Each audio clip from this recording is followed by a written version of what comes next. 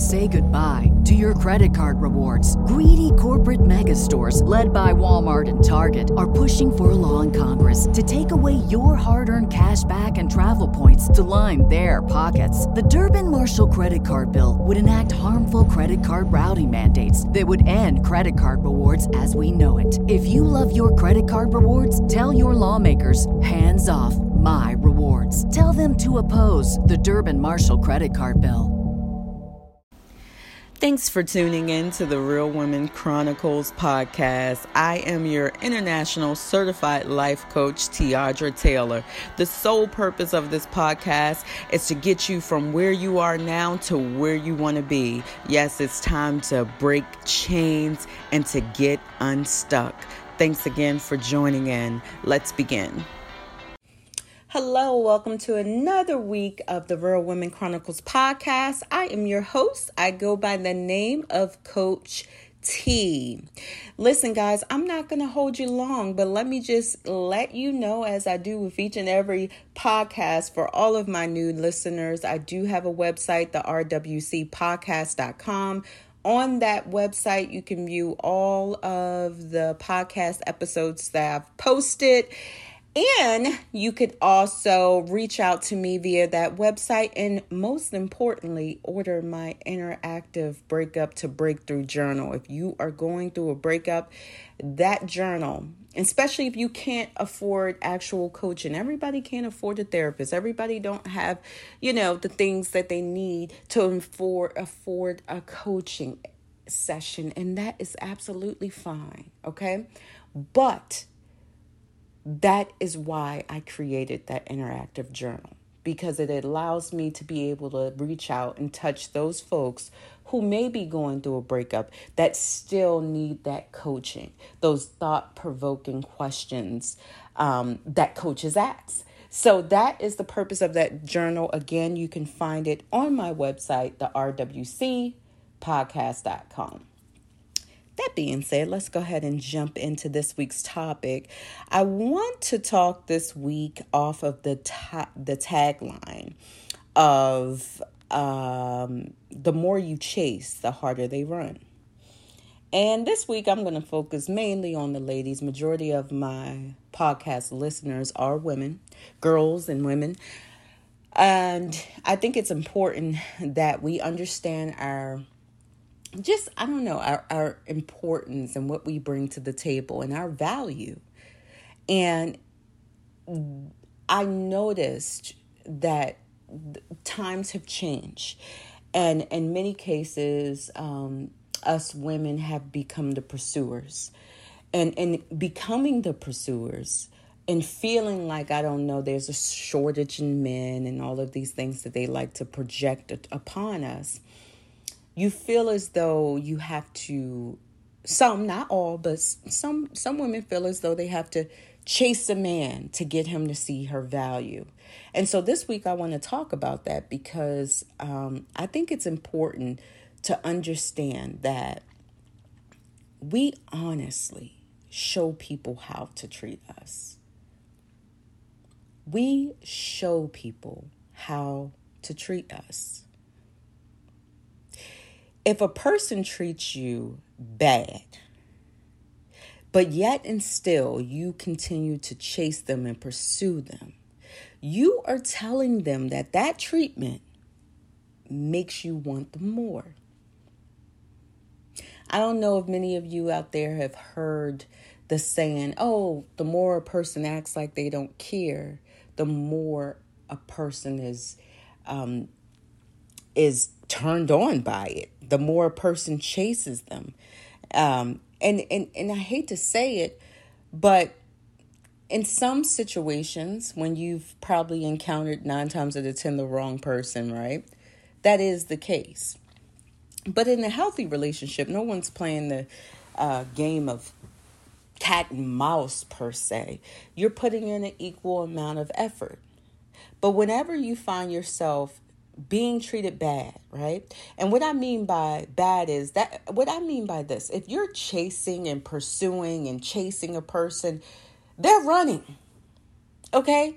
So technically, you are being treated bad. They may not have done anything, that you deem is bad, but that treatment, the mere fact that they're not available for you, that is being treated bad. And see, what happens is when you go and you begin to chase after a man, when he is blatantly doing things that do not feel good to you, but yet and still, your eagerness for that man or that relationship or whatever your motive is forces you to continuously pursue someone that's running. You're telling them that this is what type of treatment I require in order to put you up on the pedestal, which is clearly higher than myself. See, what you fail to realize is it's your insecurities that does all the chasing. But as your insecurities is chasing this person because you're afraid of maybe being alone, you're afraid that you won't find somebody like them. You're afraid, right? So now your insecurities is telling you that this is the best you can get. So this is why you got to chase after it, right? But all while you're leaving your self-respect behind. Your insecurities is chasing, but that self-respect is left at start. See, anyone that's for you, you don't have to chase or convince them. Anyone or anything, right? Because there's opportunities that run. There's opportunities that slip out of your hand. It's not just people, but anything that runs from you is not for you. You can never convince someone to see your worth if they are determined not to. You're not going to love a person hard enough into miraculously recognizing that you are the it person in their life. They either see it or they don't. Us women, we often really devalue ourselves when we do a lot of this chasing with men. Because although you may not be desperate, oftentimes that's how it's taken. And I'm not necessarily an advocate of, tit for tat. But in order to protect yourself, sometimes you have to pour in what the other person is pouring in. So if they don't have time to call, then maybe you should get busy with your life and do what you need to do so that you're not sitting around waiting for the call. There are people that will come into your life and they will leave without excuse. There are seasons that change in your life without notice. But nothing happens by coincidence. Understand, and I say this on many other podcasts, people come into your life for a reason or a season. But how you determine which is which is because seasonal people are the ones that often leave you questioning the relationship you all have. A seasonal person who comes into your life will make you question whether or not they like you, whether or not they love you, whether or not they're a true friend. This is a seasonal person, trust me. Because there's never full clarity in those type of relationships. And that is the thing that I want to stress on this podcast, because I just noticed that we have really come into a different time as women, and we really want to take back our power for us. Not to control what a man does, but to control how open and how susceptible you are to pain being inflicted. Sometimes we ignore red flags. Sometimes we inflict pain on ourselves by not paying attention to the signs. If you're chasing a man, he's running from you. And more than likely, he probably doesn't want to get caught. I can tell you one thing. If I'm running from anyone, I don't want to be caught. And here's the thing also. Your attractiveness actually comes from your belief that if one person does not appreciate you, someone else will. And it also comes from the belief that when all else fails, you will always appreciate yourself. See, life isn't always about having a man. Sometimes it's just about appreciating yourself. This is where your attractiveness comes from. Most times women don't realize that we become less attractive the more you chase.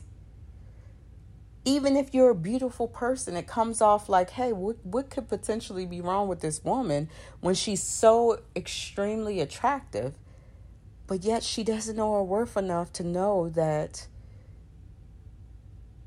she can move on and be okay.